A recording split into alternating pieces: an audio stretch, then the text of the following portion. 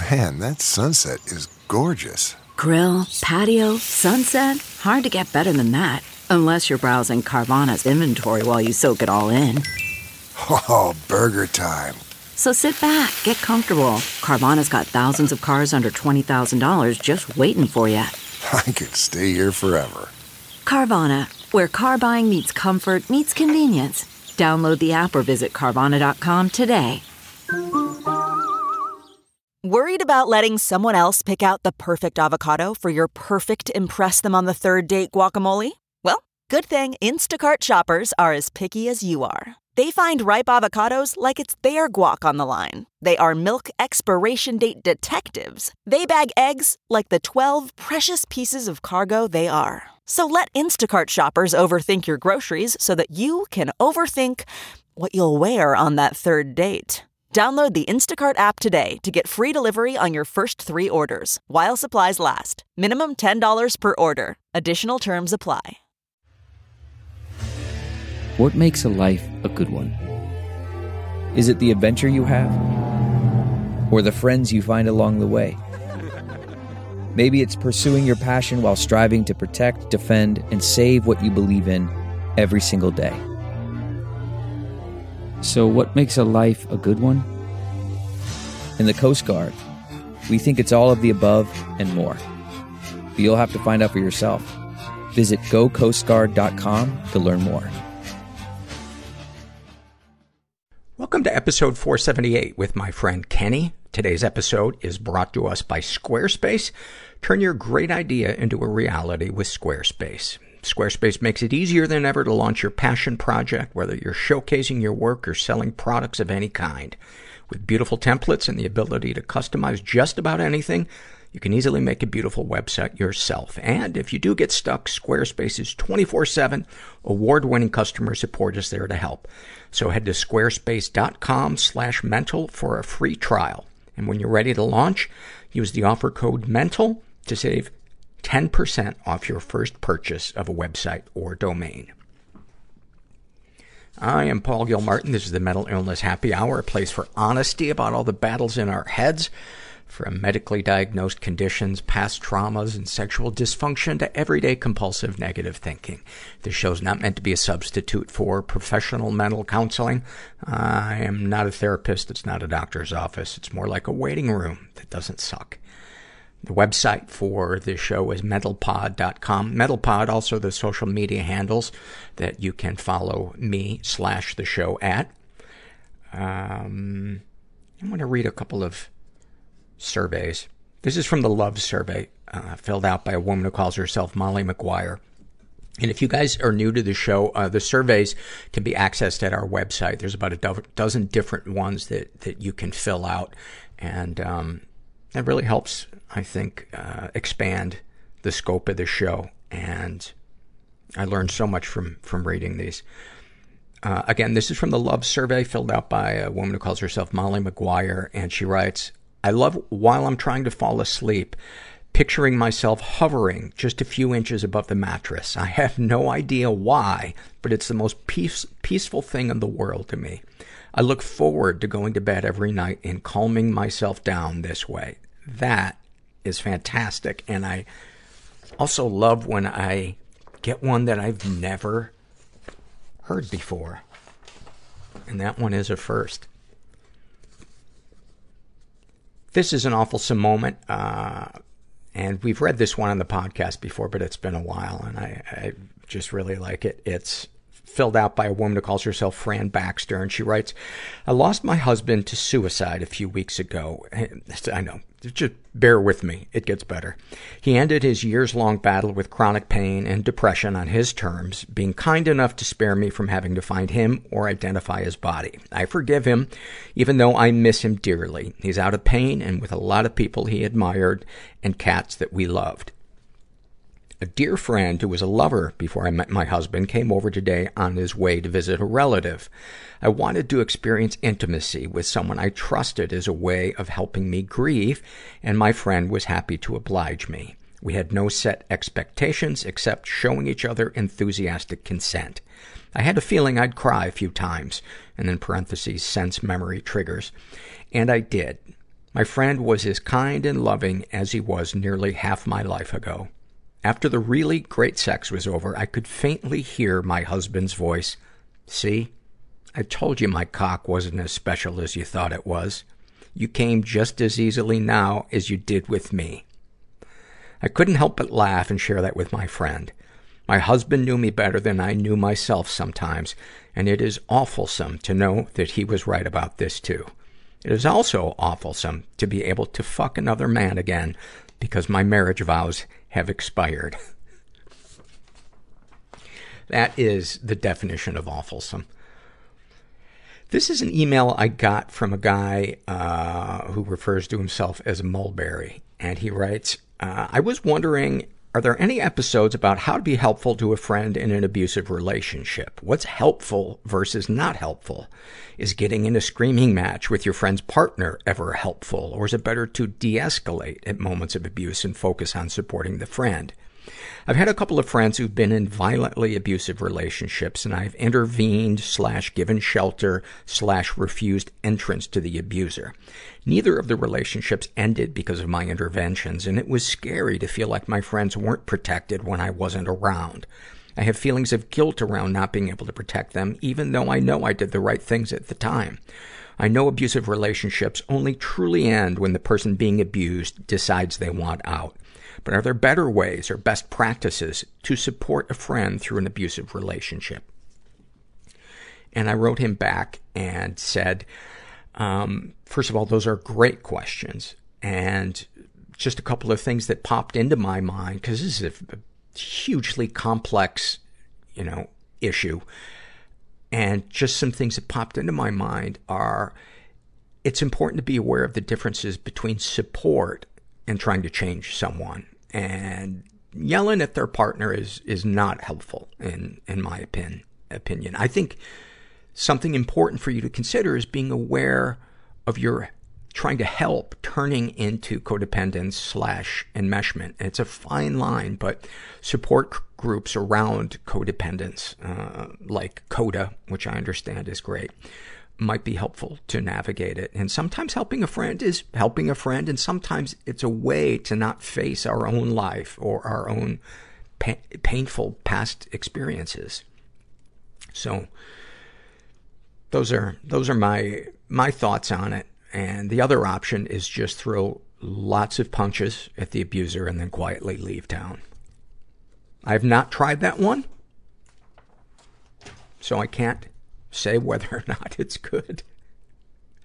But you get to experience a new apartment. This is from the Love Survey, filled out by a guy who calls himself Idiot Disaster Fucker. And he loves the World of Warcraft, where you can exercise introversion and being a social butterfly at the same time. That is fantastic. And he comments, to make the podcast better, more nudity. I've been thinking about adding more nudity to it.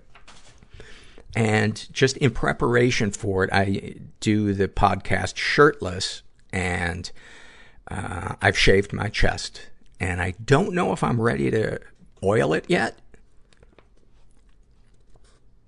Maybe I'll start with a nice cream.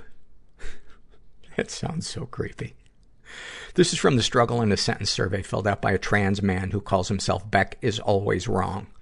And about his depression. My depression feels like someone's kicking me when I'm not looking, and I can't figure out where all the bruises are coming from, but they hurt and everyone says they aren't there. About his ADD. Feels like I have 1,000 tabs open in Internet Explorer, and none of them will completely load because they're all going at once. About his anxiety. My anxiety feels like there's constantly a monkey behind me making fun of me, and I'm the only one who can't see it. Oh, that is so good. About his love addiction. It feels like everyone else is in on a secret, and if I can just fall in love with the right person, I'll figure out the secret too. About his codependency. It feels like I'm wandering around a store trying to find my mom, and I keep stopping to help other people find their moms in hopes that that will help me find my mom, but it turns out I don't even have a mom. That one is so good and so, oh my God, so deep. Thank you for that. And about his anger issues. It feels like someone keeps poking me with hot needles, and I'm trying to take it and let it go, but eventually I can't. And when I eventually scream, the person with the needle starts crying, and now I'm the bad guy. Snapshot from his life. When we started talking about divorce, the first thing my ex-husband said was, well, my mom will be happy. She doesn't like you anyway. He had always sworn she liked me when I knew she didn't, and it made me feel crazy. And learning she didn't just confirmed that everyone is only pretending to like me. And that is one of the ways that we really do a disservice to ourselves is, okay, something may be true. There may be some painful truth that we discover, and then we extrapolate it in this black and white thinking. Oh, if one person doesn't like me, then everybody hates me. One of our sponsors for today is BetterHelp.com, online therapy. I'm a huge fan of it, and if you've never tried it, it's really nice not having to leave your house to do it via video or audio or text or live chat, whatever you choose. And if you want to know more, go to betterhelp.com/mental. Make sure you include the /mental part so they know you came from this podcast. Then fill out a questionnaire, and if they have a counselor they think is a good fit for you, they'll match you up with one, and you can experience a free week of counseling to see if online counseling is right for you. And you need to be over 18. We also have a new sponsor, OMGYes.com. There's a new study out of the Indiana University School of Medicine in partnership with OMG Yes that shows that people get a significant boost in seemingly unrelated things like overall life optimism and self-confidence from shifting their perspective about sexual pleasure. And OMGYes.com is a website designed precisely to trigger this kind of reevaluation, exploration, and inspiration. In partnership with Indiana University and Kinsey Institute researchers, they asked tens of thousands of women, what was the one discovery you've made that really made your pleasure better? And then they found the patterns in those discoveries, and they organized all of that stuff into a website, OMGYes.com. So everyone can make a great thing even better. Women, men, and couples. Visit OMGYes.com/mental to learn more and for a special discount. That's OMGYes.com/mental. This episode is sponsored by When Breath Becomes Air. When Breath Becomes Air by Paul Kalanithi is the exquisitely observed memoir of an idealistic young neurosurgeon attempting to answer the question, what makes a life worth living, as he deals with his own terminal cancer diagnosis. It's a stunning reminder to live while we are alive. A must-read for anyone in medicine from a doctor-turned-patient. For healthcare workers, expand your view on patient care and the fragile beauty of our mortal lives through Kalanithi's unforgettable words. Some of the questions Kalanithi wrestles with in this book include, what makes life worth living in the face of death? What do you do when the future flattens out into a perpetual present? When the future is no longer a ladder towards your goals in life? What does it mean to have a child, to nurture a new life as another fades away? When Breath Becomes Air is a #1 New York Times bestseller, Pulitzer Prize finalist, and named one of the best books of the year by the New York Times Book Review, People, NPR, The Washington Post, Slate, and more. When Breath Becomes Air is available wherever books are sold. Learn more at prh.com/breath. Man, that sunset is gorgeous. Grill, patio, sunset. Hard to get better than that. Unless you're browsing Carvana's inventory while you soak it all in. Oh, burger time. So sit back, get comfortable. Carvana's got thousands of cars under $20,000 just waiting for you. I could stay here forever. Carvana, where car buying meets comfort meets convenience. Download the app or visit Carvana.com today. This is from the Love Survey, filled out by Caroline, and she writes, I love heavy snow. You hear my teeth just whistle? like an old cowboy western. Heavy snow. I'm originally from Northern Europe, but live in the Netherlands. In my home country, there would be these days a few times a year where it snowed heavy and fast. Fist-sized soft snowflakes dropping from the sky so fast you can't see more than 10 meters ahead. On those days, I'd take my German Shepherd, Oldie, and walk for hours. Not a person in sight, and everything pure white. Oh, I love that. I love that. And I love the muffled quality of fresh snow, how it sounds. Don't echo as much. And then finally, this is a struggle in the sentence survey filled out by a woman who calls herself Silver Liner. And she writes about her depression, sleeping for 20 hours and still feeling tired. About her anxiety, imaginary needles pricking all over my body. About her compulsive eating, food coma feels like happiness until you wake up. And about her love addiction, I love you more than anything on this world. Until you love me back, then there must be something wrong with you. Every little thing feels like the end of the world. The darkness came so quickly. I was so fucking angry. Make me as close to dead as possible. And I felt so powerless. Without the commitment. If there's a word for it, unbearable. It means somebody else felt this way. The feeling is so intense. It is a lot more work. I was frightened all the time. To feed a child's emotional world, everyone feels pain, than it is their superficial world. Everyone suffers. My sexual addiction was the shame. My mom ended up killing that woman in front of me and my brothers. I had to feel that shame in order to feel the pleasure. And I was being a dick to everybody. We are social beings. And the only way you're going to get it out is to cry. We need to be with people. I grabbed them by their throats and led them down to the floor and watched the breath leave their bodies. Well, listen, thanks for coming in. I'm here with my friend Kenny, who I've known for, I don't know, probably 8-10 years? Something like that? Gracie? Well, I think it's at least, definitely 10 years. Yeah. I don't know what. Maybe more.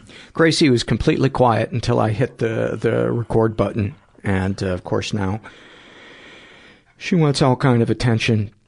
I've been wanting to sit down and record an episode with you, Kenny, for a while because you told me a little bit about your childhood a couple of times, and it's pretty dramatic. You grew up in, well, let's start with you sharing what your childhood was like and some memories that you have. Where'd you grow up? Okay. So, thanks for having me on. Mm-hmm. I grew up in Hell's Kitchen, New York City, west side of Manhattan on 10th Avenue. And you're how old? I'm 46. Okay. So I grew up when I was a baby, like a little kid in the 70s, and then in the 80s I was, in my teens, and I was in my prime in the 90s, but all on the west side. I grew up in an Irish, Puerto Rican household. My neighborhood was predominantly Irish, and my mother was Irish, so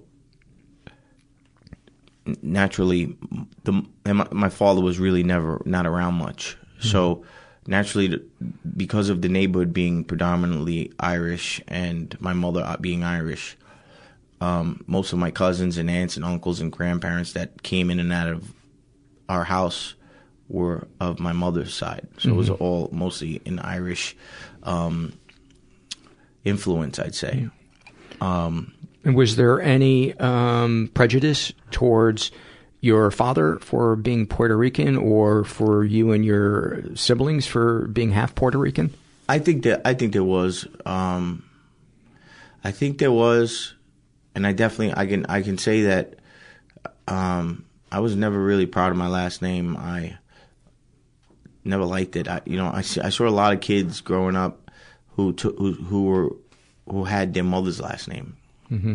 And I always wished I had my mother's last name, not my father's last name, because my last name is a strong Latin last name. Right. My mother's is a pretty strong Irish last name. Right.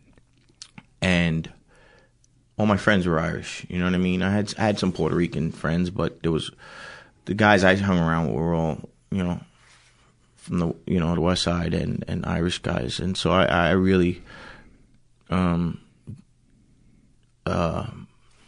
gravitated to that ethnicity, I'd say.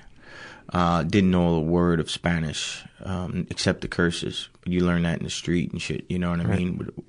And in school and stuff. So I knew how to say some pretty funny curses in Spanish, but that was it. And what did your dad do for a living? Up till probably, I'd say,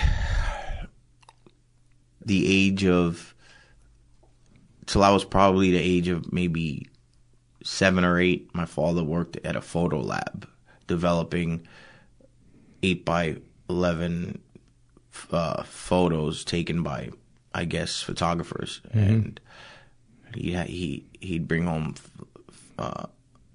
8x11 pictures of athletes and stars, and he was just back then, developing photos. Yeah, it was all. So this was a professional photo lab as opposed to a consumer kind of photo lab. Yeah, it was professional. It was huge, a bit industrial, I'd say. Gotcha. It was a huge photo lab, and he ran the presses or whatever and stuff like that. I mean, and in fact, he must have been doing it for a good amount of time prior to even me being born, I'd say, because the boss of the photo lab became my godfather. And I know his first name. I never seen him. I haven't seen the guy since I was probably 7 or 8 years old. And what did your dad do after that? And did he live with you guys? Yeah, he lived with us. There was there was 3 boys and 3 girls, and my father was working at a photo lab. My mother was just a stay-at-home mom, taking care of the kids and stuff like that. And my father was an alcoholic. His go-to drink was Bacardi rum. He used to walk around with it in his back pocket. The image of my father as a kid was a brown paper bag with a back pocket size bottle of Bacardi rum tucked in the back where he would be taking swigs, tattoos up and down his arms, and a white T-shirt rolled up with a pack of Marlboro tucked in the top part of his shoulder, carrying his Marlboro cigarettes. And he was pretty good shape, and he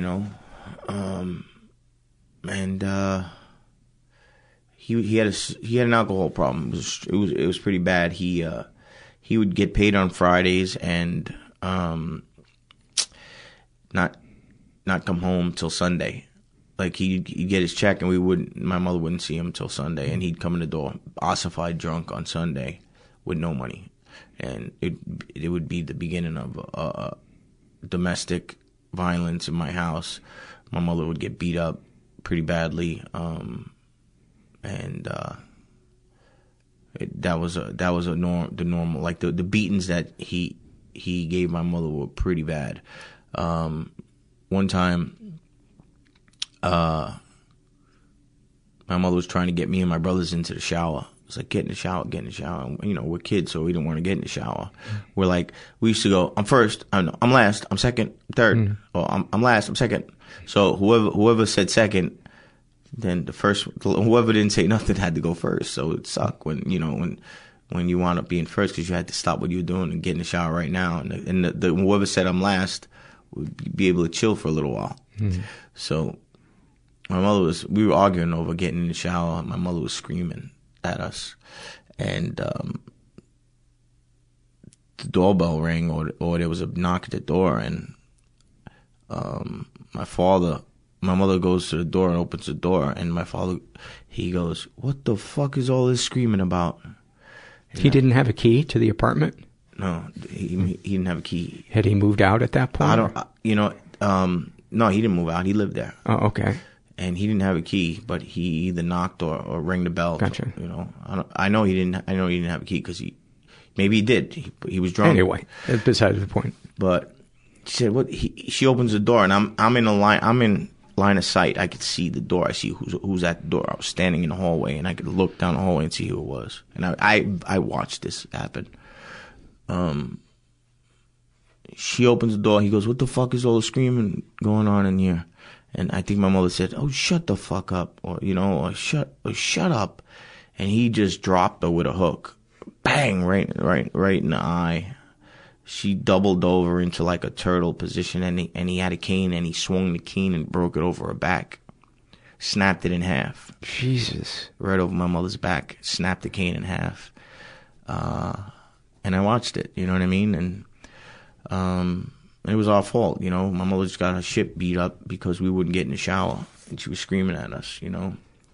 Did she say to you that it was your fault, or that's what you told yourself? No, she didn't say that. Yeah. I felt like it was my fault because me and my brothers were arguing.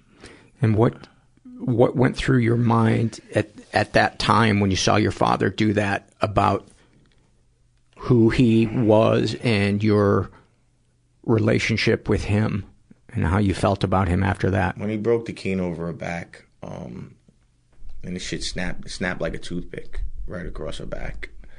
I don't remember, man. If I could remember, I'd say I was kind of numb. Which I think is pretty common when brains get overloaded with stuff. Yeah. That's a pretty common. I had a numbness about me. Yeah. I don't think I had. I mean, I'm sure I was scared, but as far as being able to really identify with the feelings, right. I don't think there was any. I'm sure there was a little bit of fear for my mother, but that might have been it. And so then what happened after your dad stopped doing the photo lab thing? Well, how he stopped doing the photo lab is the weekend drinking continued, and one weekend, it turns out, well, before I tell you this, I'll say that my father was a womanizer and a cheater and an alcoholic, and not just the weekend drinking that was taking place. There were things going on during the week and every day that created other fights, like him coming home with hickeys all around his neck from other women. My mother hearing from other people in the neighborhood that my father was walking down the street holding someone else's hand. So that's who he was. And then the drinking and everything was,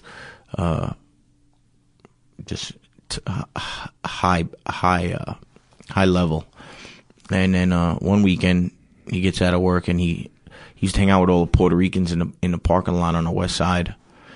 It was back then they had a lot of parking lots in the city, you know. Now it's all covered over and built in with high rises and shit.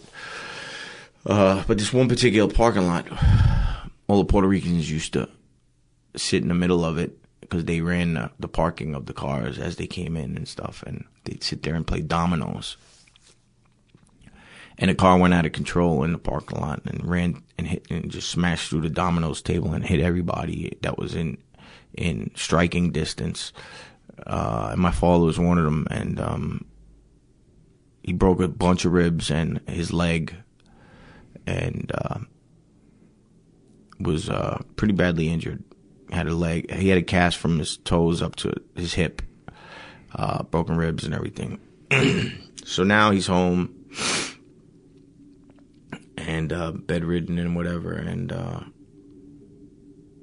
that was the beginning of some pretty dark days. Like it was already fucked up, but after that happened, he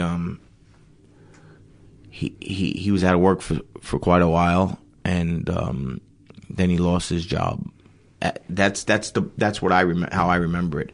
I don't know if he lost his job, probably got fired, laid off, whatever. But I know he was out for a while because of the injury. And his leg was jacked up, his ribs were jacked up. In fact, that might have happened before the incident where he broke the cane over her back, because he had a cane. You understand? Yeah, that would make sense. Yeah, so he had the cane, so he was already injured. It was post injury where he broke the cane over her back. So he was already fired, and he was, you know, on the street. And it was the 80s, and crack hit crack cocaine, and he just I don't know how, because I was too young to remember, but I wasn't really I was still in the house, and so out in the street he was engaging in all these activities with pimping and prostitution and drugs and crack and heroin and everything, and selling it and doing it. He became it eventually, I'm sure it started with selling, trying to make money because he had no job, and then the next thing, and then he became his best customer and started consuming massive amounts of you name it. And I remember so he was strung out on crack and living in crack houses, and back then crack houses were pretty new. Like a crack house was something that was all of a sudden a thing. Like they didn't exist like that. There might have been shooting galleries and shit for heroin addicts, but like a crack house was new. It was a place where people just hung out and smoked fucking crack, you know? And my father was thrown out of my house and was like a super in a building on 48th Street, and running the building, maintaining the building. It's how he was being able to stay there. My mother threw him out, and she would send. Oh, so my father started to get arrested from doing drugs and crime, and he got sentenced to prison time, and he'd go away, and he'd come and he'd do a year or two, come home, and in that time, he was up in state prison carving out these like hearts and fucking really nice, like crafty like pieces that he would carve out of soap. Oh, soap. He would carve it out of soap and write in it and paint it and shellac it and do all these creative things with bars of soap and send them home to us and my mother. We thought it was the greatest thing in the world. These little, you know, trinkets or whatever. I don't know what they were, what you would call them, but they were carvings. They were you know, like molds. Did you keep any of them? We had a bunch of them, but you know, they were very fragile. Yeah. I don't have any, but that'd be something if there was some still around. He made these things, and he'd send them home, and then, you know, obviously my mother's got 6 kids with the guy, so they would, you know, start to talk, and we'd go up to state prison to visit him. You know, what's that like, visiting your dad in prison? It was kind of strange, you know. You go up, you see your father, he's all healthy and shit, and you know, he's got a little prison build on him, and he's got some food in him. He's in state greens, and you know,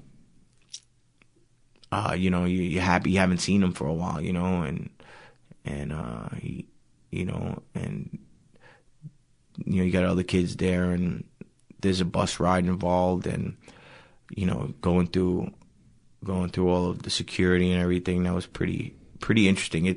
It's all just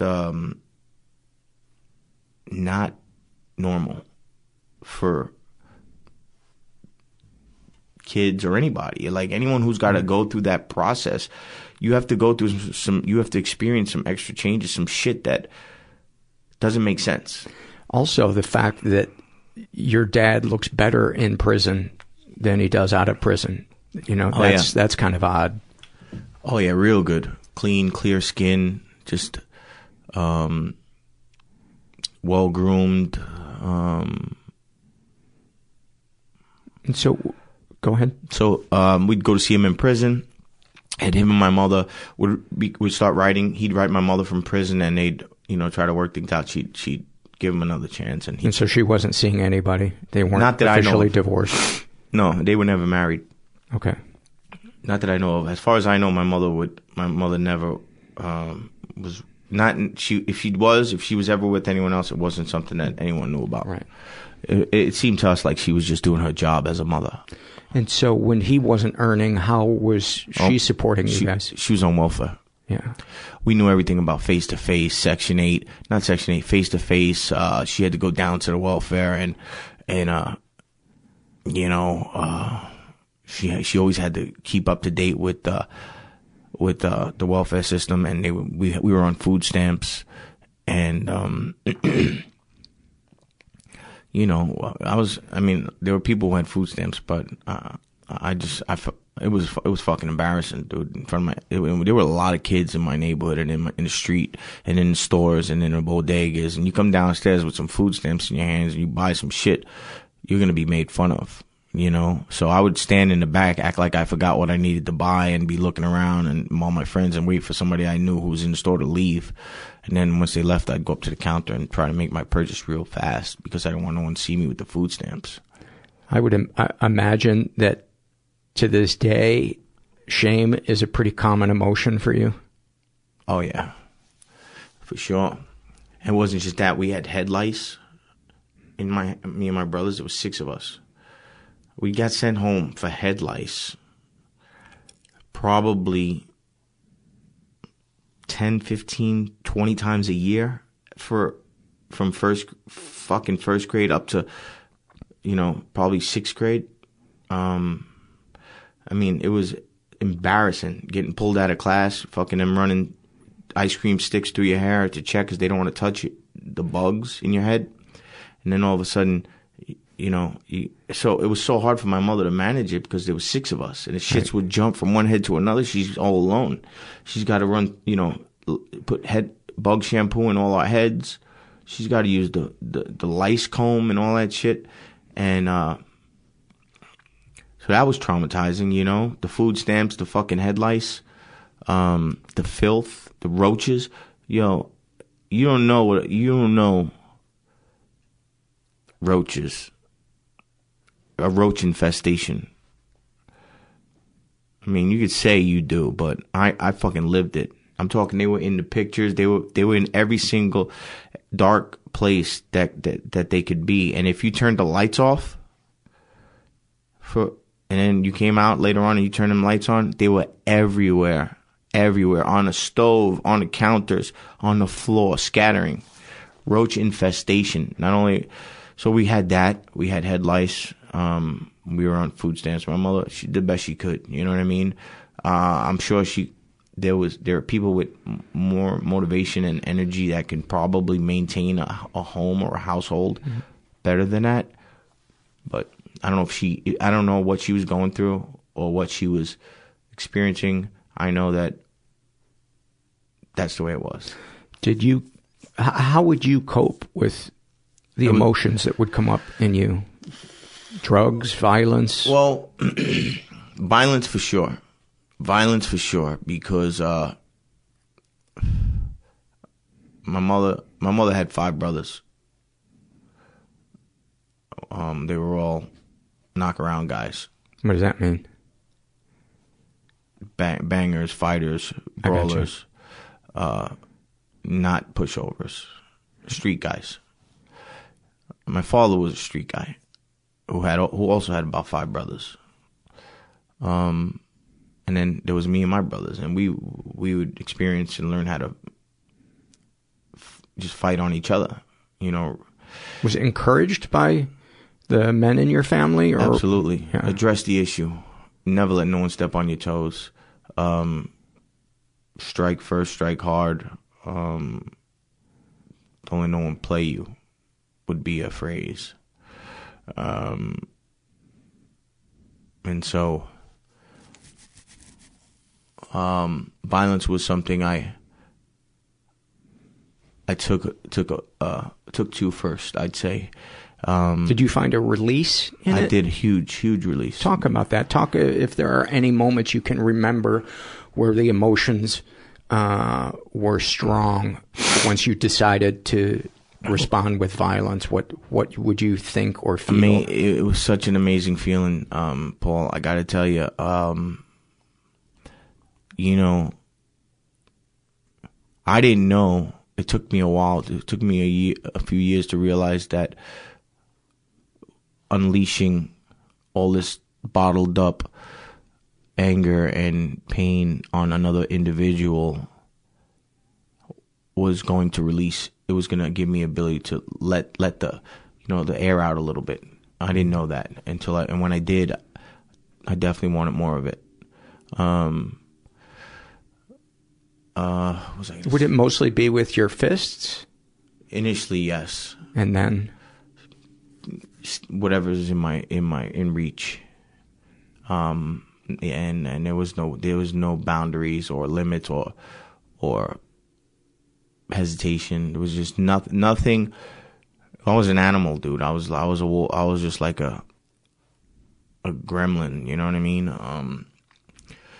There was a time also that I was afraid to put my hands on somebody. I never wanted to hurt nobody. I was just a little kid. It's like, I don't want to hurt nobody, you know?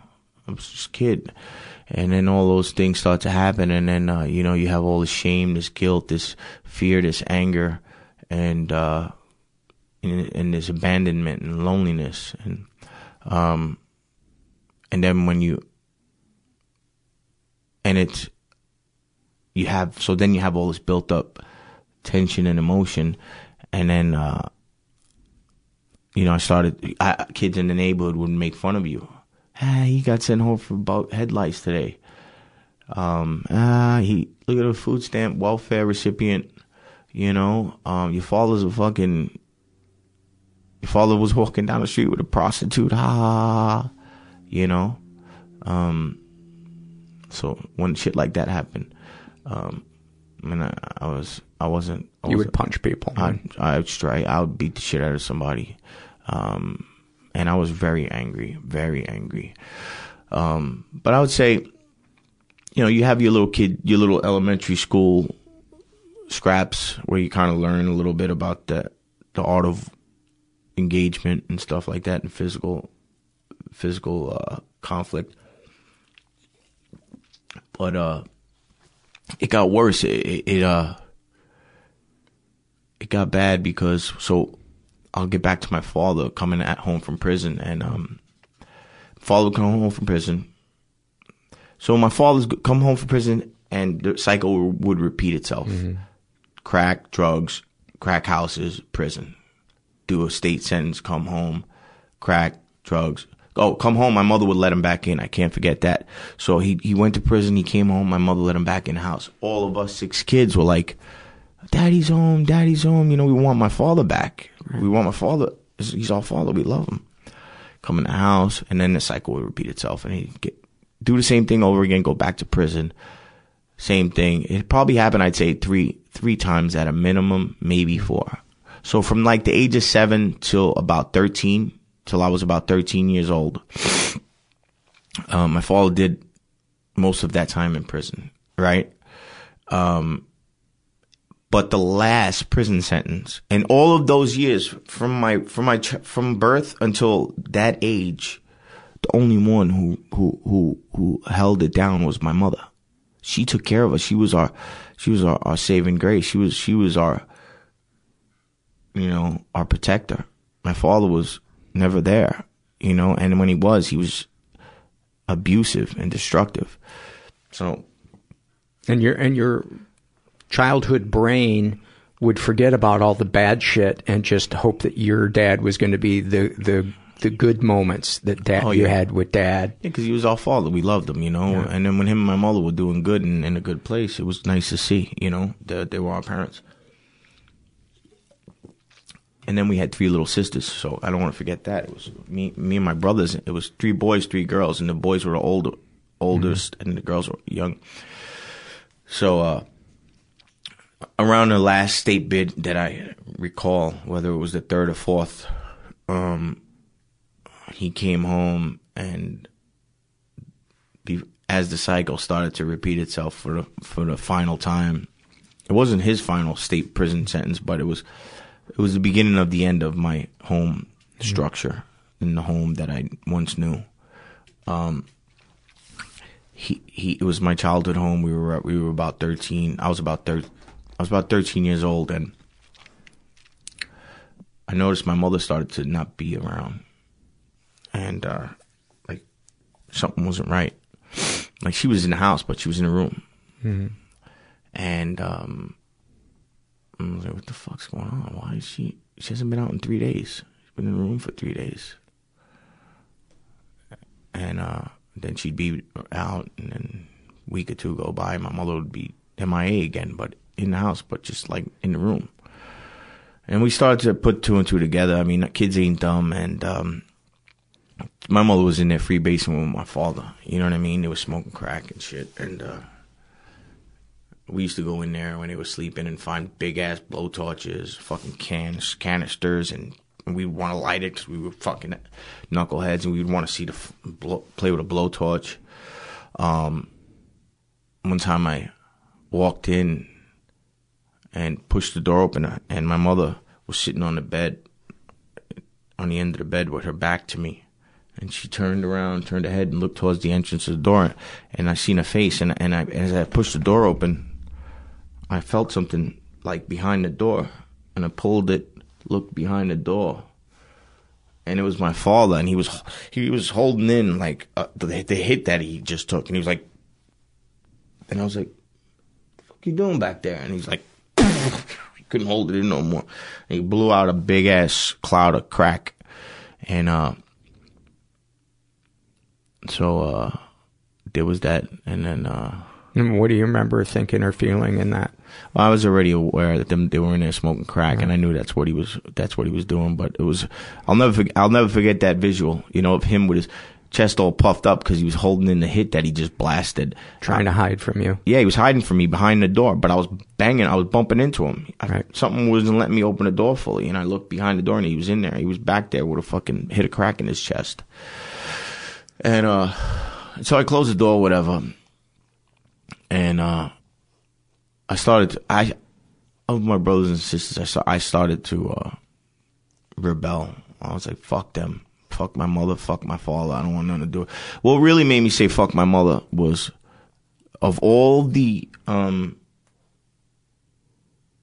embarrassment, all the shame that I had because my father was this way.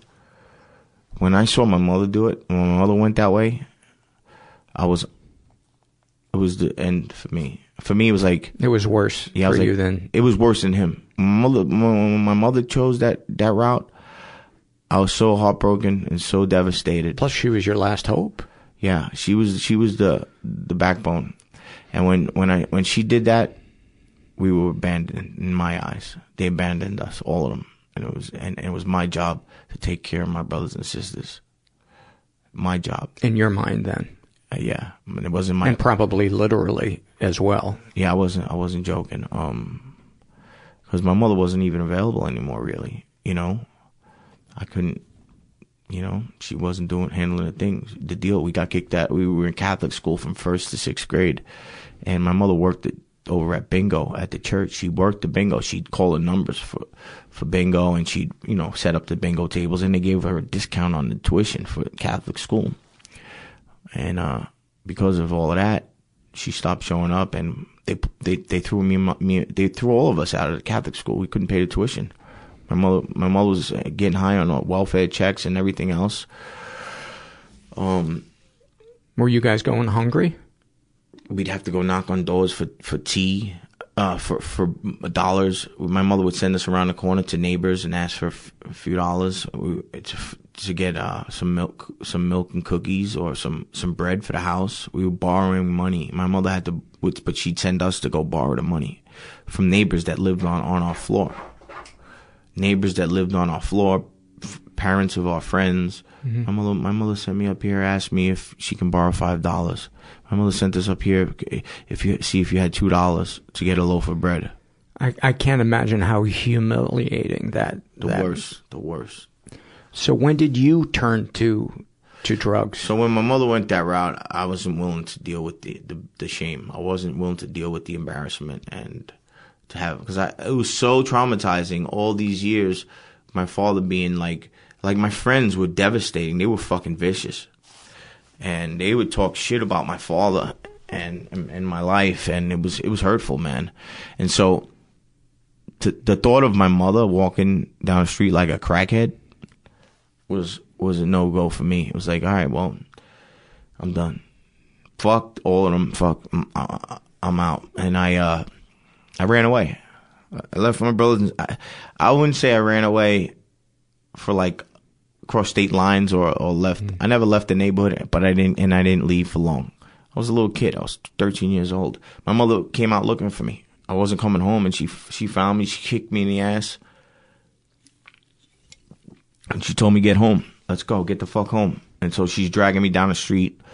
I'm like, "Fuck you," and I'm a hurt kid. I want to, it makes me want to cry because I can remember that emotion. I mean, that I can remember it, and I'm like, "Fuck you, man. I ain't going nowhere with you.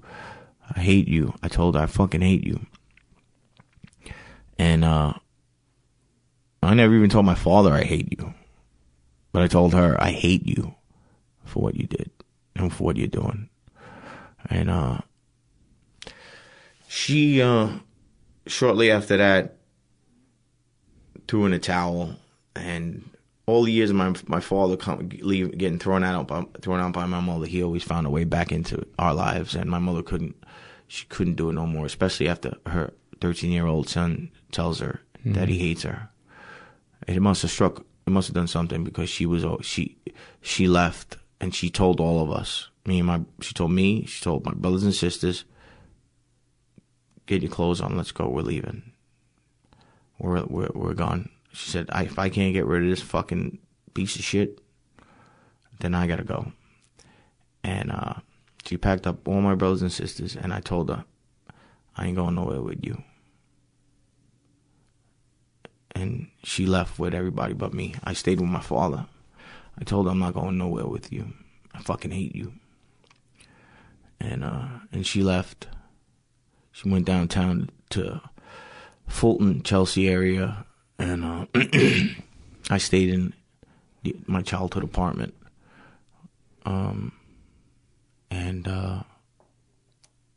We had a 3-bedroom apartment. All of a sudden, I had my own room, so that was cool. Because you always want your own room as a kid. So I had my own room, and we had an extra room. And within about 2 weeks, I'd say, my little brother left down there and came up. He didn't want to be down there. Was she still getting high? She was. Yeah. In fact, she never stopped. I would say she functioned, but she never stopped until even her passing. It was a large factor in my mother, not living. She died at 62.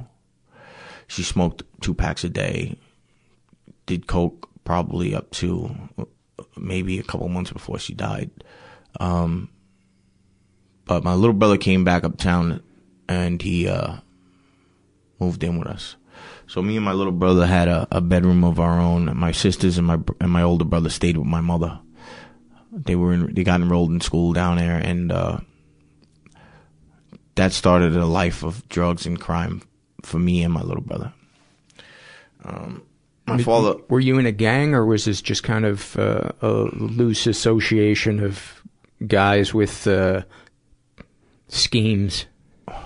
No gangs, no names. Just if that's what if was it just like the same crew of guys? Yeah, we were a crew. We were a crew of neighborhood guys with some generational influence that was passed down from older guys. We had a very strong influences, I'd say, strong examples of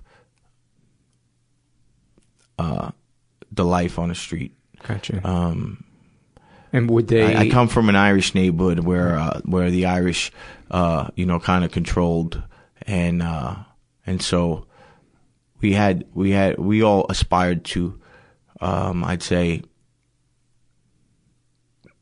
evolve into that life. The mob and any type of organized crime was something that we try to model our lives after, and it was pretty. I would say we were coming up around the tail end of it, where it was like in the 80s. In the 80s, early 90s, it was kind of dying out. Guys were getting life sentences, and RICO Act, people getting put away for forever. And but I was probably 16, 17 years old, and 15 from the time I was on the street and can read. I was reading about mafia and mob organized crime, regardless of the ethnicity, or if there was an organized crime group, it was in the papers in the city. You come out your building, there's a grocery store, there's a bunch of stack of newspapers there, and then you'd see the headlines on the top page, and you grab it and say, "Oh shit, look and read this shit." And a lot of times it was about people I know, people in my neighborhood, I'd come out my house. Oh, so anyway, my father wound up turning my house into a crack house. He started selling crack out of my house, and using crack out of my house. And I had local neighborhood, drug dealers, kind of operating out of my house. My mother was no longer there. My childhood was a drug den. My childhood home was the new spot. It became the new spot. And, I was out on the street with no parental guidance anymore. My mother was gone, my sisters, and I now I'm downstairs and on the avenue, hanging out to all hours of the night with no one telling me shit, and no one was ever going to tell me shit again, except. And did you find freedom and exhilaration in that, despite the sadness and anger? No, I didn't. I was always sad about my home and my family and the way things turned out. I always wished that things would go back to normal. I always did. And even more when things were dark. When times got dark for me and I wound up in situations and environments, I just wish that things could have been different. Are there any that spring to mind, any situations? The dark days? Yeah. Well, being shrunk, I eventually started to use drugs. Right. And when I was peeking through peek holes and underneath doors and fucking... Because of the paranoia of smoking crack? No, just not the paranoia. I would say more the come down. More the come down when it was all over and your life's, up in shambles, and you just been on a mission on getting high for 6 days, haven't slept, haven't ate, you lost 15, 20 pounds. You've been just acting out and doing fucking deviant shit, and you're like, what the fuck but you're just a kid. Mm-hmm. You don't know what the fuck's going on. How did this happen? How the fuck did this happen? And, so when you're in those places, mm-hmm. and you're trying to come out of it, and you're just like full of remorse and regret, those are the times you say, man, I just wish fucking things could go back to normal. Kind of like a prison of your own making, or Without at least of your family's own making. It's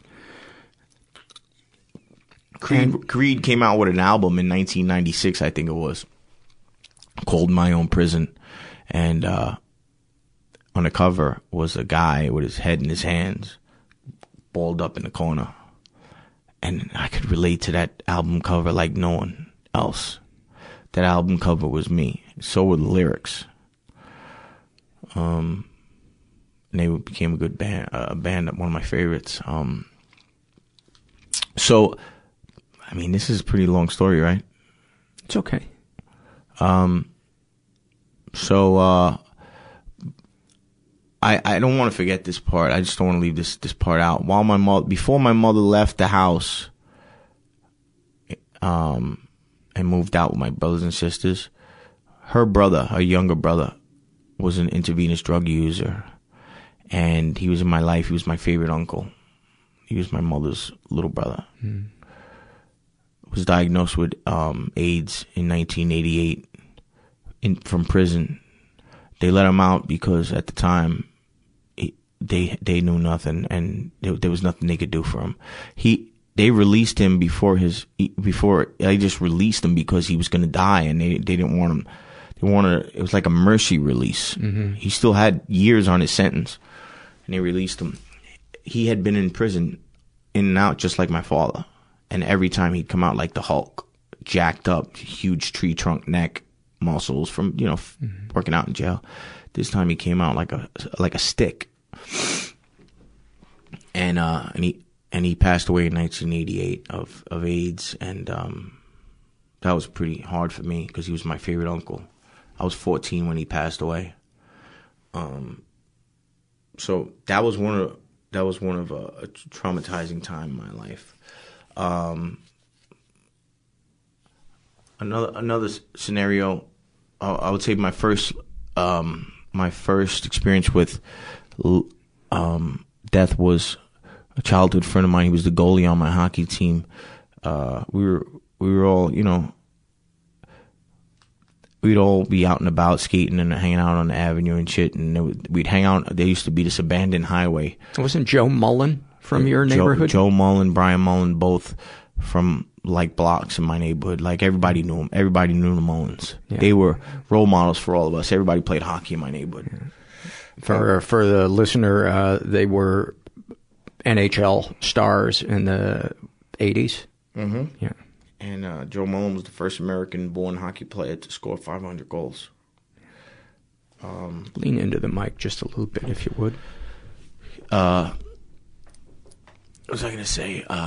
So they were all hanging out up on the West Side Highway used to have an elevated portion that was abandoned, and it tore it down in probably the early 90s, start of the 1990s.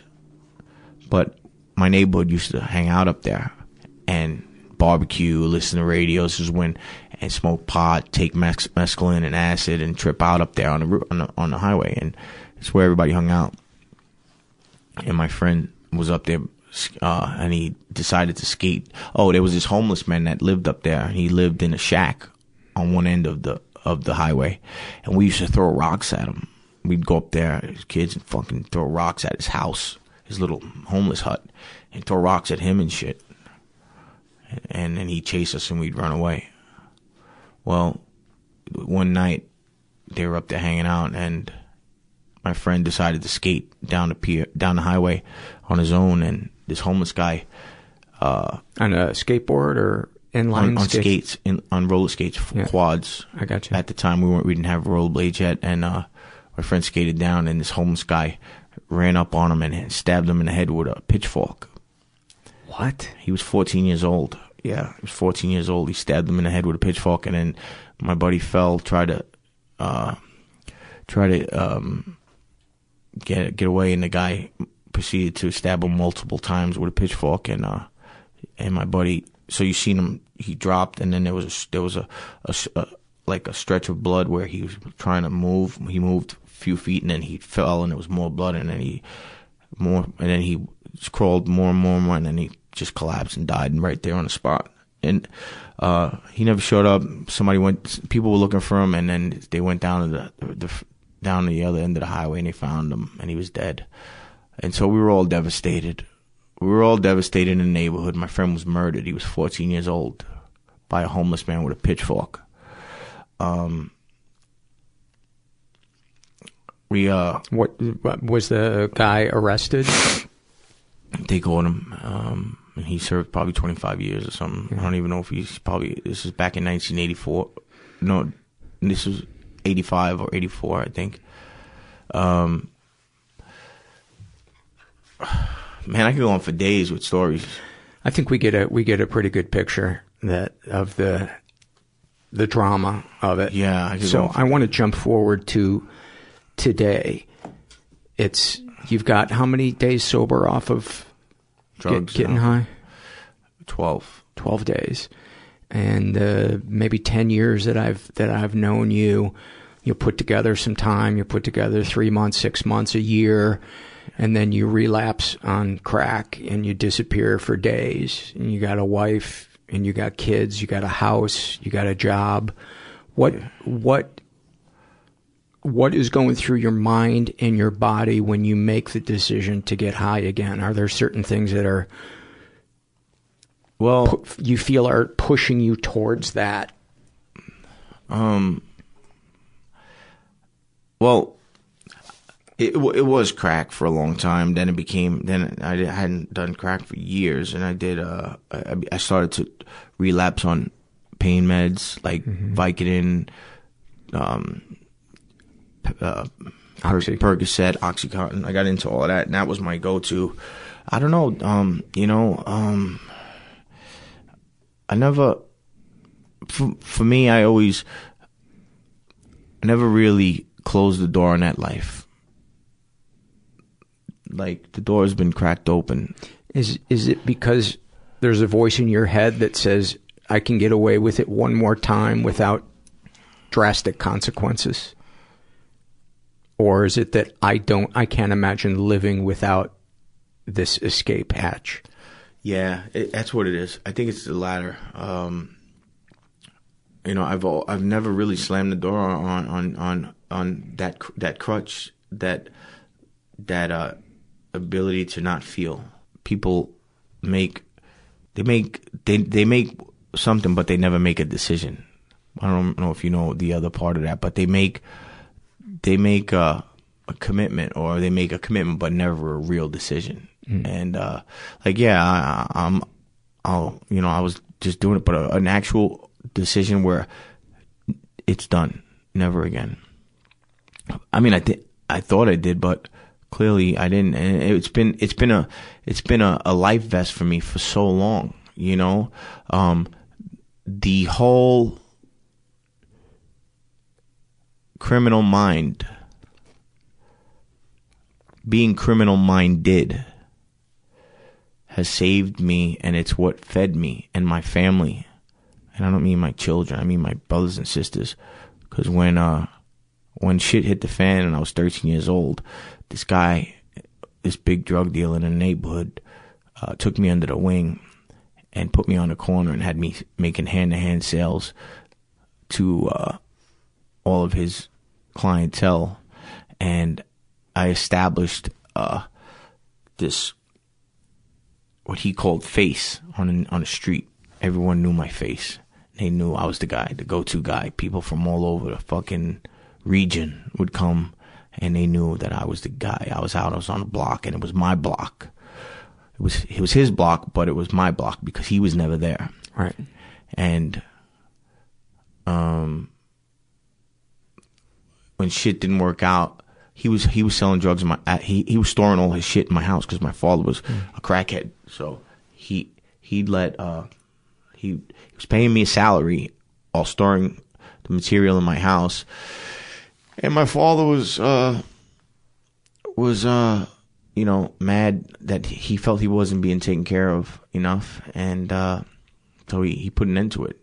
My son's not working for you no more. But he knew I was selling drugs on the corner. That was But after my father made me stop selling drugs for this guy, I started selling my own drugs. And the guy didn't want problems with my father because my father was kind of a maniac. He was a little bit of a sick dude, and so, this particular dude didn't, I know for sure that he didn't want any part of that. He didn't want any part of that, so he just stood down. He was like, I'm not fucking with that. Fuck it, this kid is stepping on my toes. And I started selling to his customers. And I became, let's put it this way, from the age of 13 years old till 25, I never had an issue creating a buck. I could turn $10 into 20 and then keep flipping it within seconds.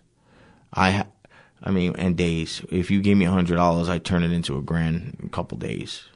Because everybody knew me, and I sold everything, and I knew where to get everything, and I knew who was who, and I was the most I interacted most with the street out of anyone I knew. No one was. Did you get busted? I did. I've made 3 felony sales to undercover cops in those days. I was involved in a large heroin operation with a friend of mine who committed a homicide. He killed some dude, shot him 18 times, and is serving a 28-year prison sentence. I did probably 2 years in prison, a year in state prison, a year in Rikers Island, and I did 3 years in drug rehabilitation. So I've been in institution for at least 5 years of my life. And so which clique would you join up with when you were, because most prisons and jails, it's along racial lines. So. No, it is out in the West Coast. It's not like that in New York. Oh, no. Well, the funny thing is, that's a good question. It's funny because I always, being half Irish, half Puerto Rican, I had the ability to be a chameleon. Mm-hmm. I mean, obviously I wasn't part of the black clique, but I could hang out with the white boys and I could hang out with the Spanish. Mm. Either place I went, I was accepted 100%. 100% by both sides, and they did not see me as the other. If I was with the Puerto Ricans, I was a fucking Puerto Rican. And if I was with the white boys, I was a white boy. And it was always something. I felt it was a blessing. It protected me, that kind of ability to coexist mm-hmm. in hostile environments, with different groups and not be seen as somebody, just be accepted by. So I was able to live, I was able to eat, and I was able to have a lot of support from more than what most people can pull from, I'd say. So I did time in prison and jails and institutions, and then I did a lot of drugs and alcohol for a lot of years. And how did you wind up falling into the job you have today, which is we won't get too specific, but it's a legal job and it's a union job. Mm-hmm. And how did you make the transition from all of this into something that's legal? And that has afforded you the ability to buy a house and have a family. I've been very blessed. I don't know how or why. I know that I believe in a power and a God. I believe in God, and I've seen Him work in my life more than once. Like I was having a debate with an individual who didn't have faith in God, and he was like, he said something like, what makes you think there's a God? I'm like, let me tell you something. I've witnessed and felt the hand of God in my life so many times. And if you're listening and you're paying attention, you would too. You know what I mean? But my mind was open. Things should have been, things were out of control, and I was never I was always taken care of. I was on my own. I was able to feed myself. I was able to feed my family. Most of the darkness and that happened when I started to grow up and I was out on the street on my own was of my own doing. You know what I mean? But even then, somebody was watching over me. I was always blessed. So I come from a neighborhood of blue collar, union, working people. Everybody has a good union job, and probably has a lot to do with the fact that my neighborhood, they ran a lot of the rackets in the unions in the area. And they controlled construction. Yeah, they controlled a lot of the industry, especially the unions and stuff. And so, people were working for these unions, and they evolved into higher responsibilities in those unions and became heads, and I would say at least influences, and they were friends. You know, especially me being on the street and being a hustler from the age of 13. You know, if you wanted pot, you'd come to me. If you wanted coke, you'd come to me.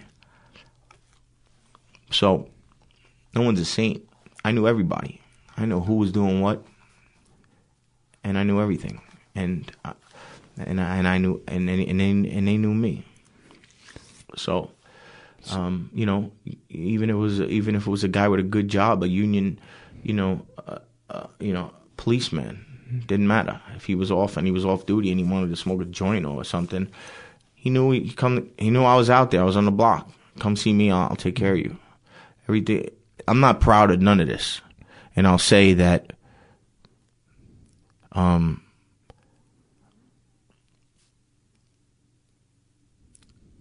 It's all a lie. That life I lived is a complete facade, lie. The anger, the harm I inflicted on people was all because I was hurting. The image that I displayed was all because I was hurting, and I wanted to be perceived differently. I didn't want you to know who I really was. I was protecting. It was a defensive mechanism for all that I was dealing with inside. And but when I was on the street, I eventually evolved and became exactly like my father. The guy I described to you earlier, which was my father, eventually became me to the T. My father became a pimp. Chain dangling, fur coat wearing, hookers on the corner pimp. I seen my father stab 2 women. I didn't see him stab them, but I seen the wounds seconds after they were, knives were plunged into their body. He stabbed the one woman in the leg, and it was probably the worst stab wound I've ever seen anybody get. And it was my knife. I was in a room. He came, he knocked on my door. I was hanging out with my friends, and I had this really, at the time I was into knives, and I had this one knife, and it was made with surgical steel. And, I was proud of it. It was my knife, surgical steel, right? He knocks on my door, the music's blasting, we're in there smoking blunts. I open the door, I'm like, Dad, what's going on? At the time, my house was a crack house. I had my own room, and I was selling drugs out of the house, and I was down on the corner. He says, Papi, he goes, let me see a knife, because I had showed it off to him or whatever. He says, let me see a knife. So I pull it out of my back pocket, I pass it to him, and I close the door. So I slam the door. Yeah, get out of here. Get out of here. You know what I mean? And I have really no respect for him. He was a drug addict. I was a pothead, but I was sniffing coke and shit. I went back to my friends, and I'm hanging out. We're in my bedroom smoking and listening to music. A few seconds later, I open the door. Gracie thinks someone's at the door. I hear banging at the door. I open the door. My father goes, here's your knife back. It's already been used, just so you know. I said, what?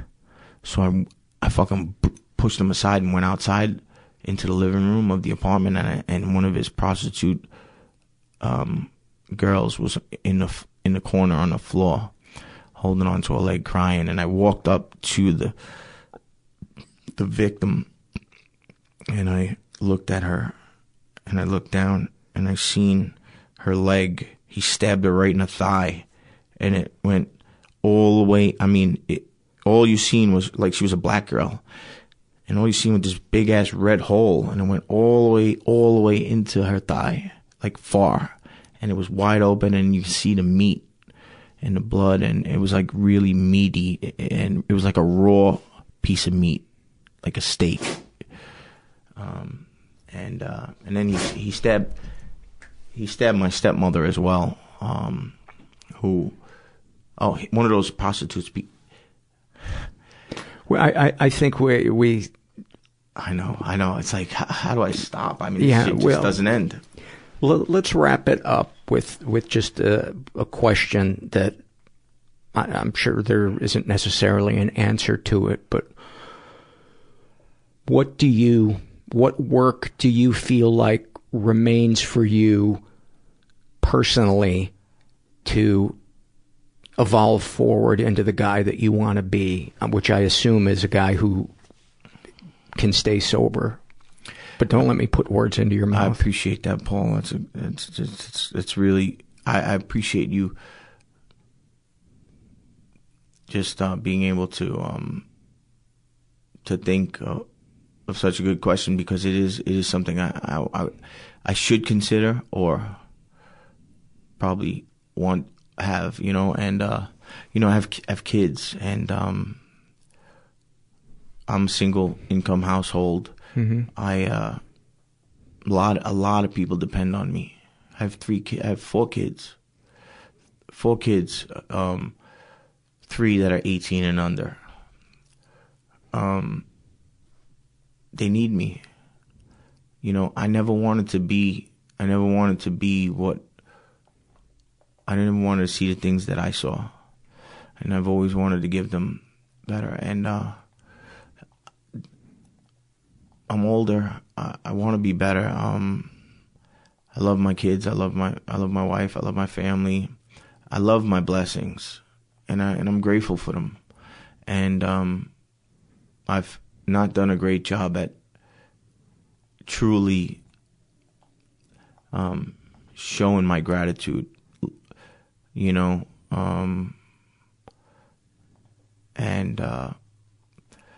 So so can you just repeat the question?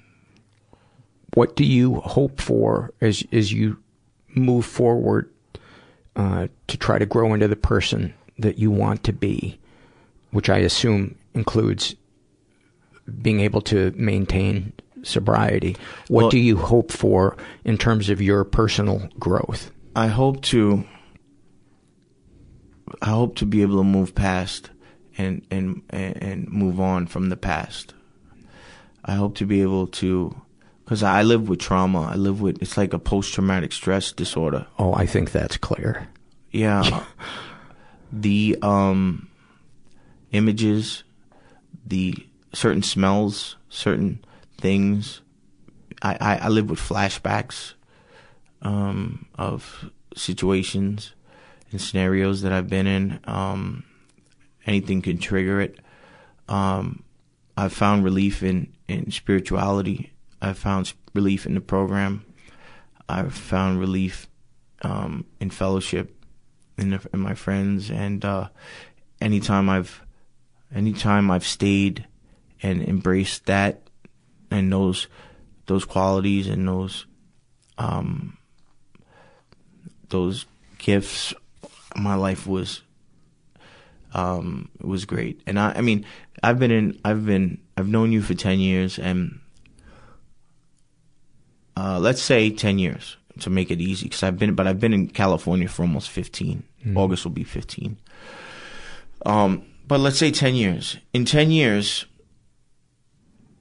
I would say, like, I went out and relapsed multiple times, right?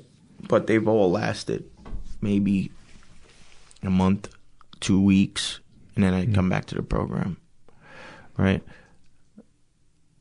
Let's say 3 months. So, for the better part of 10 years, I've been sober. Mm-hmm. If you add all of those relapses, if let's say it was 10 relapses, right? If it was 10 relapses and and each lasted a month, I was sober 9 years. So I think I did learn a lot, but I struggle. I struggle with something, Paul. I struggle with something. And have you ever thought of trying EMDR therapy? I think it'd be worth a shot. I mean, I'm not a mental health professional, but people that I know who struggle with PTSD, many people have found profound relief from doing EMDR therapy. It's specifically, it started as a way to treat vets returning from war, and it helps bring the trauma out of your body, which is where I don't even know what that is. We'll talk about it after. It stands for eye movement desensitization reprocessing. but it can really work wonders. And I have somebody here locally that I've worked with before, and some of the effects for me were profound. I could feel my body felt lighter, and like it had been oiled, like my joints moved. I just, somebody that I just recommended, try it, because he has just struggled so much with anger, and he has done 3 sessions so far, and he was hanging out with a buddy of his the other day, and his buddy goes, what happened to the angry guy? His friend, just after 3 sessions, his friend could tell that the anger had lifted from him. Yeah, I'd love to give it a shot. Yeah, I'd love to give it a shot.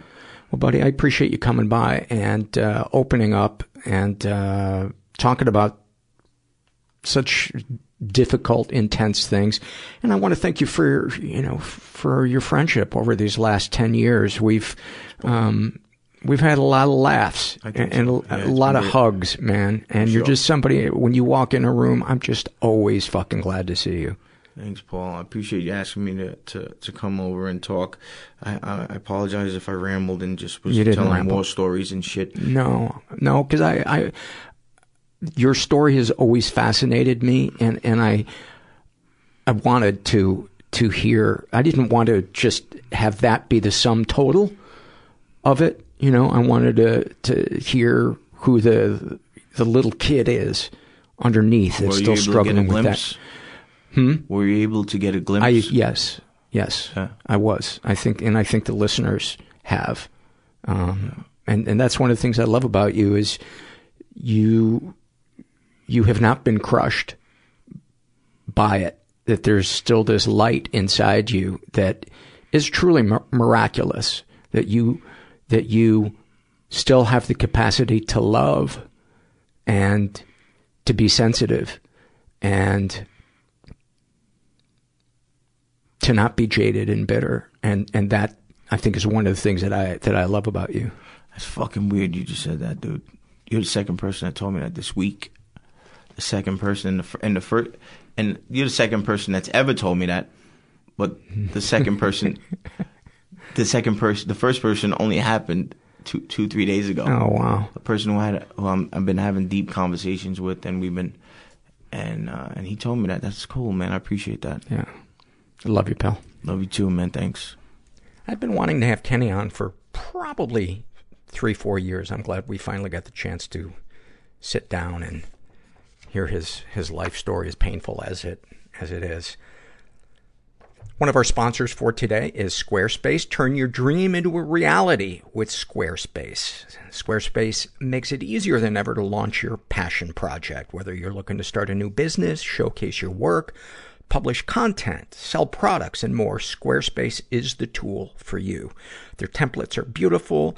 Their powerful e-commerce functionality helps you sell anything online. Their analytics help you grow your site in real time, and everything is optimized for mobile right out of the box. Nothing to patch or upgrade ever. Buying domains is simple. You get the help you need with Squarespace's 24/7 award-winning customer support. Squarespace empowers millions of people, from designers to lawyers, artists to gamers, even restaurants and gyms, to turn great ideas into something real.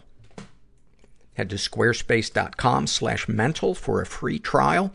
And I can tell you, I have designed websites with Squarespace, and it is as promised. And I found it really intuitive and simple, and very happy with the results. So head to squarespace.com/mental for a free trial. And when you're ready to launch, use the offer code MENTAL to save 10% off your first purchase of a website or domain. That's squarespace.com/mental and use offer code MENTAL.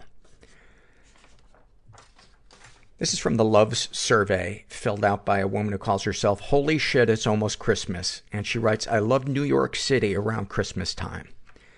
I love that feeling of motivation to clean my apartment. Oh my God, do I wish I had that one.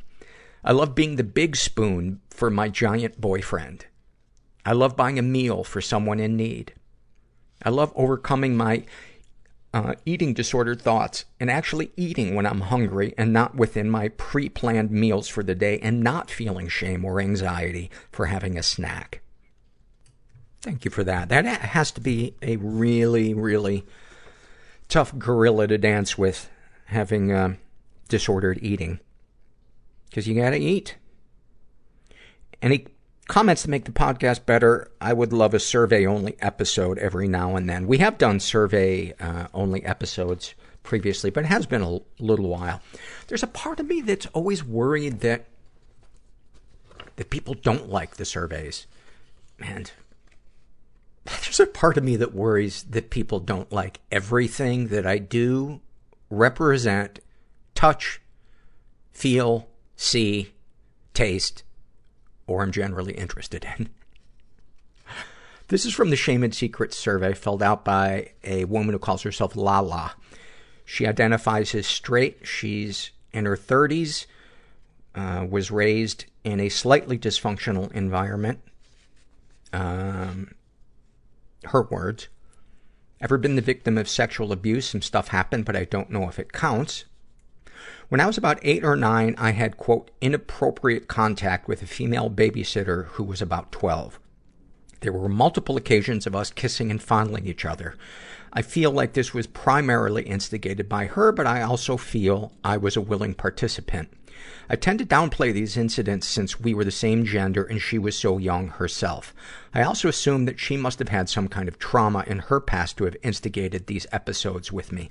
And this is a great example of the importance of separating someone's culpability or prosecutability, someone who has abused us, and the importance of just dealing with the feelings that were left in the wake of it. Because it's not about punishing that other person or assigning blame to them necessarily. It's about us processing the feelings that we stuffed down, or the feelings that remain with us. I also assume that she must have had some kind of, so I cut her a lot of slack and tend to downplay the impact these experiences had. Funny thing, I remember finally reaching a point where I felt uncomfortable with what was happening, and so I lied and told her my mom found out and said we had to stop. I remember she was mortified. I might also be considered a, quote, perpetrator, and that around the same age, I coerced my younger brother, 3 years younger, to engage in kissing/fondling with me on a handful of occasions. Same thing with a female cousin. She was a couple years older than me, but had a much more passive personality, so I feel like the, quote, responsible one. All of this happened around the same time. I don't talk to the cousin much, but I do have a relationship with my brother. I've thought about bringing it up with him, but the thought makes me physically ill. Also, I wonder if 30 years later, it would just do more harm than good. I think that would be a good thing to talk to a trauma therapist about, someone that has experience and knowledge in childhood sexual abuse. Because this shit is complicated. Especially if it involves people that are still in our lives or that we want to still be in our lives. I also have vague memories of other inappropriate occasions that I mostly block from my memory and don't really let surface. So, bottom line, I'm not entirely sure what's true and what's not. For instance, I have a memory of my semi-drunk father, who interestingly later turned out to be gay, convincing me to dance with him in the dark with no one else around after he came home from some event. I was maybe 11. I remember feeling uncomfortable and like there was a weird sexual vibe, but I pushed it out of my mind. She's been physically and emotionally abused. My mother, with whom I have a fabulous relationship now, was physically abusive and unstable when I was growing up. 2 memories in particular come to mind. One, I was about 8 and must have done something to upset her. She whipped me with a belt. Later, she took me to swim class at the YWCA, and as I was undressing, she must have seen marks because she made a comment like, "I don't think you're feeling well. Let's skip class and just sit on the bleachers and watch." It wasn't until years later that I realized she didn't want anyone to see the belt marks. 2, I remember being around 11, my brother was 8, and my mom was driving these windy, treacherous roads heading up to Mount Hood in Oregon. I can't remember the context exactly, but I remember her saying something like, maybe I should just drive off the side of the mountain. I wonder what would happen. Wow. I remember feeling like this woman is sick and irrational, but I'm a kid and I have to survive until I can legally leave at 18. In fact, that was frequently how I felt about my mother. She's crazy, but I'm a kid, so I just have to survive until I'm old enough to leave. My father was my absent hero. I revered and adored him. His approval meant everything to me, but as a, quote, high-powered attorney, time with him was scarce, and I always felt like I was begging for crumbs of his attention. There are 2 occasions I remember that were particularly painful. 1, I was about 8 and struggling with math. My father is exceptionally good at math, but math does not come easily to me at all. I asked him to help me with my math homework. He was trying to explain, and it just wasn't clicking. He must have thought I was being deliberately obstinate and lazy because I just wasn't getting it and kept saying I don't understand, which was true. He called me a little shit and sent me away. I remember sitting on the stairs below his office feeling completely worthless. 2. Second memory, and by far the most painful. I was about 16 and my parents were on the verge of divorce. We were having one final dinner in a nice restaurant, a last-ditch effort at trying to save the facade of a happy, functional family. I was going through a really hard time. In retrospect, I think I was clinically depressed. About halfway through dinner, I started to uncontrollably cry. Not for attention. I swear I just couldn't hold it in. My mom got up and left the table. My father looked at me with what felt like such a hateful expression and said, "What the fuck's the matter with you?" That was the seminal incident that to this day, at nearly 40 years old, has made it virtually impossible for me to reach out to others for help and connection, even though I am desperate to connect with others in an authentic, meaningful way. I live a very isolated existence because I don't trust people not to hurt me, and much of the time I feel worthless. Any positive experiences with the abusers? Yes, definitely. I actually have a very good relationship with my mother. In all honesty, she's probably my best friend. I think divorcing my father did her a world of good. She's become deeply religious, and as a self-identified agnostic/atheist, we mostly avoid the topic of religion. She has quite an extensive trauma history herself, of which I know a little about, so I understand, quote, why she is the way she is. I also have a pretty good relationship with my dad. He's wealthy and has paid for my college education and has helped with the down payment on my condo. I'm grateful, but that money also complicates things. Our relationship is somewhat superficial. My dad values status, youth, and beauty. Growing up, I remember him weighing himself 4 to 5 times a day. In my 20s, there were brief periods where I was able to maintain the stereotypical thin, beautiful image/persona, and I can tell that made him really proud. Now I'm 38, fat, and frumpy, and I'm sure I'm a disappointment in that regard. But he's savvy and compassionate enough not to address it. Darkest thoughts. This topic. Sexually, I have some really fucked up interests. Even though this is an anonymous survey, I can barely stand to be honest. Anything with a power dynamic turns me on. The rougher, the better. Male in control, female passive. I have a feeling I might be a latent pedophile. Not in real life. I've never seen a child and thought I'd like to do something sexual to him or her. Ever, thank God.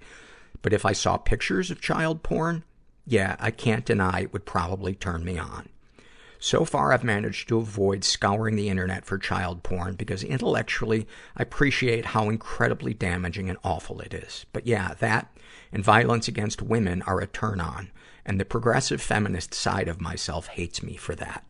I've said this many, many times on the podcast, but really often the things that turn us on are the things that we have anxiety about in real life, either from present-day situations or past situations, and it is not at all a comment on who we are morally. It's what we do with the fantasies that matters. Darkest secrets. Oh, Jesus, so many. Right now, I lead a hermit-like functional life. Good job, good home in a good neighborhood. Don't socialize at all. My one thing is I'm obsessed with trying heroin. I've heard it's the ultimate way to numb. You know, the cliches and orgasm times 10,000. I live in Portland and have tried to surreptitiously cop on the streets, but I don't know what I'm doing and haven't really been brave enough to try in earnest. I feel like I'm at a breaking point and it's just a matter of time. Thank you so much for going so deep on this one and being so honest. And I can feel the pain that you're in and the wanting to numb. And I'm sure it's probably even obvious to you, but the answer isn't to run from your feelings, but to deal with them and find people who are healthy and trustworthy to help you process them. That's the way to do it, but I gotta tell you, when I am in my support group and I hear people share about heroin or especially speedballs, which is a combination of coke and heroin, I think, I never got to do that. Boy, if I relapse, that's what I would want to do. That's the addict part of my brain that romanticizes that. Even though I've heard thousands of people in my years of sobriety talk about the hellish experience of being addicted to heroin or coke. What, if anything, do you wish for? Peace of mind, self-love. Something who adores me and is physically attracted to me. I wonder if she meant someone. Have you shared these things with others? Yes, to some extent. And how did it go? It was a mixed bag. How do you feel after writing these things down? I don't know. Relieved, but numb. Anything you'd like to share with someone who shares your thoughts or experiences? Reach out. Isolation is toxic and kills. Thank you so much for that. This is from the Love Survey filled out by a trans man who calls himself, but what if they are saying shit behind my back? I love getting to spend time with people who understand, knowing that even for just a little while, I get to be me. That is a great one. My 80-pound dog awkwardly crawling on my lap instead of just jumping up. I love seeing someone take my advice and having it work out for them. I love secretly giving gifts to people or finding a way to help them without them knowing it's me. I don't want the credit. I just like when they are unexpectedly given a reason to be happy. That is such a great one. I love the feeling I get when I don't engage obsessive thoughts. I can tell myself that the dickhead on the internet isn't worth spending any energy thinking about. It feels like I'm finally adulting. Any comments to make the podcast better? What if, and stay here with me, Paul got a pony and recorded the show whilst atop said pony? It's funny that you mentioned that because I have been doing the show since day one on horseback. It's a very, very still, heavily drugged horse. Well, I thought it was a horse. And then one day, somebody told me, you have been sitting on a llama. And I thought, that makes sense why the weird neck. That makes sense why all the cowboys avoid me at the saloon. And I'm caught between a rock and a hard place because I want to move to a pony, but I also like camels. And if you think about it, isn't that what a llama is? Kind of half camel, half pony? So maybe I'll stay where I am. Is anybody still listening? This is a Shame and Secret survey filled out by a guy who calls himself No More. He identifies as straight. He's in his 20s, was raised in a pretty dysfunctional environment, was the victim of sexual abuse and never reported it. And also some stuff happened, but he doesn't know if it counts, and he doesn't elaborate on what happened. He's been physically and emotionally abused and doesn't elaborate on either of those. Darkest thoughts. I have a deep aversion to people. The notion of partnering with the dead is nice. I find necrophilia derogatory. I think he means the word necrophilia to be derogatory. They wouldn't leave you, judge you, say that it's not working out, that they have been seeing someone else. It would be unconditional and permanent love. I like the cold touch and I don't mind the smell. I've also thought of hurting others and en masse. They wouldn't laugh at me. But I don't want people to feel like I do, to feel bad. The thought of someone mentally unstable loving me, that undying, fearless love for only me, no issue hurting others. They take me away and keep me just for them. Darkest secrets. I saw a guy OD and I didn't do a thing. Every moment since, I have wanted to die. The shame and guilt is immense. I don't know what I would do. I don't think I would know what to do if somebody was ODing in front of me. You know? Other than maybe picking up the phone. I think it's time to let go of that guilt, because that is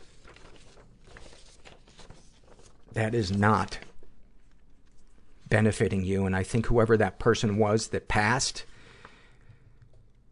would not have wanted their death to haunt you. Sexual fantasy is most powerful to you.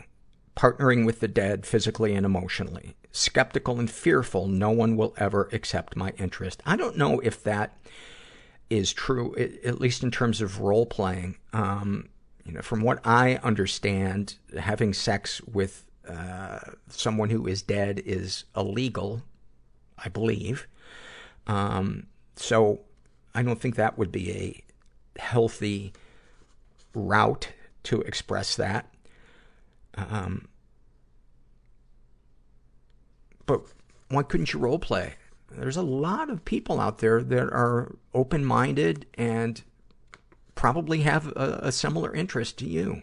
And that can sometimes be something that really helps you feel more intimate with each other.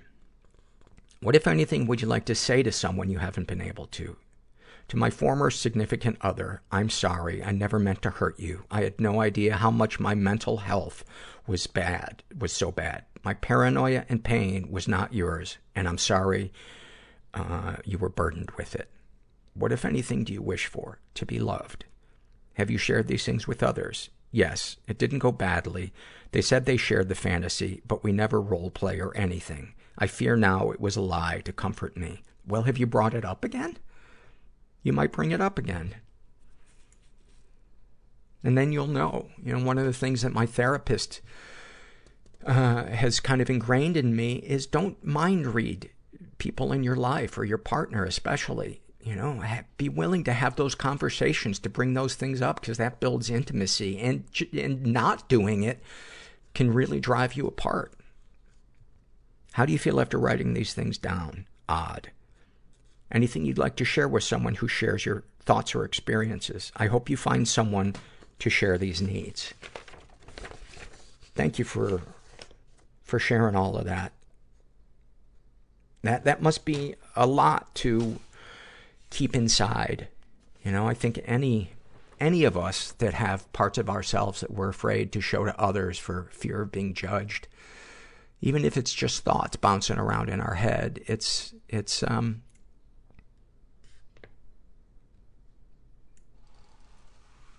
hard. It's hard. This is from the love survey filled out by Kat Marie, and she writes, I love my best friend. I met her in 7th grade, and I've never connected with someone more. She is my soulmate. I understand everything about her, and she understands everything about me. I know what unconditional love is because of her. How fitting that was the next survey. Thank you. I love that. This is also from the love survey filled out by a woman who calls herself Anon. And she writes, I love waking up without an alarm. I love pillow talk with my partner at the end of the day when we keep saying, okay, I'm going to bed, and roll over. I love when authority figures like doctors, lawyers, or bosses, or even my conservative traditional grandmother swears. It is a great one.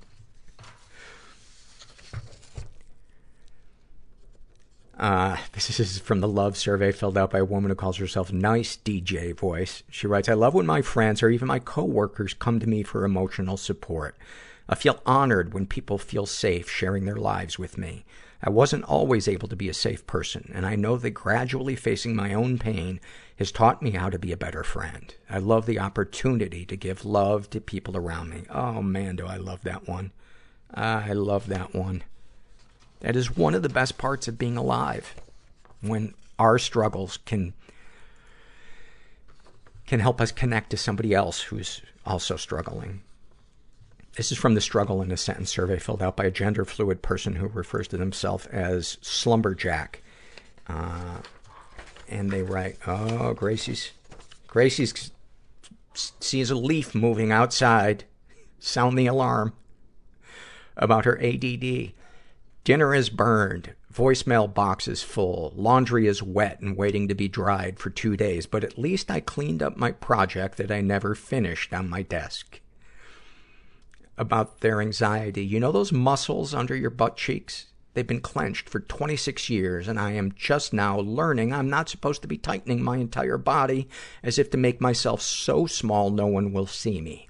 You haven't fully relaxed until your butt cheeks feel like butter. That is a t-shirt. About their PTSD. One harmless teasing poke to my side belly will cast heat all over my body, render my mind blank with white rage, and cause me to swing my arms at whoever inflicted the unwanted touch to my body. Tickle me and I'll lay you out flat. About their anger issues. I'm quiet, contained, non-confrontational, but when my dad invalidates my entire being, it's like a pipe inside myself bursts and shoots hot steam out of my mouth like a dragon. My ears go mute like a bomb went off, and I can see red all around me. I scream, and it is an unbelievable release, and I hate to admit it feels good. Snapshot from their life. I spend my extra time educating doctors' offices, clinical professionals, high school faculty, and students, etc., about transgender awareness, inclusion, and I speak to my own experience as well. It's been the most rewarding work I've done. I've helped save the lives of trans kids more than I thought possible. Plus, cisgender people learn a lot about their own gender and social constructs that hold them back in being authentically themselves. I've transformed lives. But the moment I step into my own house, my father strips away all my pride with single dismissive comments or patronizing looks. To him, I am weak in wasting my life because I don't have a typical job or career. He's so consumed in Fox News and debating things that are factual that he no longer is in touch with himself or reality. By the way, I'm pretty sure he is gay and is hiding himself away for all these years and therefore cannot accept the way I live because I remind him too much of himself. Thank you for that. And kudos on the important work that you are doing. That is really, really cool. And this is our last survey. This is filled out by, this is the love survey filled out by a woman who calls herself Donut Snowflakes. Oh, look, it's snowing donuts. She writes, I love when a person with dentures takes their teeth out and they smile the biggest, most genuine, real smile. Warms the soul instantly. I love that one. Oh my God, do I love that one. Just a reminder about our sponsor, OMG Yes, in partnership with Indiana University and the Kinsey Institute researchers. OMG Yes asked tens of thousands of women what was the one discovery you've made that really made your pleasure better. They found the patterns in those discoveries and organized all that wisdom into a website, omgyes.com, so everyone can make a great thing even better, women, men, and couples. Visit omgyes.com/mental to learn more and for a special discount. That's omgyes.com/mental. Well, thank you for supporting the podcast, especially those of you that support it through Patreon. You're such an important part of keeping this podcast going, and we can always use more donors. There's a link to all the different ways you can support the podcast if you feel so inclined. Also links to all the advertisers that we mentioned. But most importantly, the whole reason I started this podcast is I wanted people to know that they are not alone. And while our external lives may vary greatly from person to person, our internal lives are so incredibly universal, and that's what matters, and that's the thing that connects us. And if you're out there and you're stuck and you're feeling alone, you are not alone. And thanks for listening. Everybody I know is bizarrely beautifully Everybody fucked up I know in some weird way. Bizarrely beautifully fucked up in some weird way. Bizarrely beautifully fucked up in some weird way.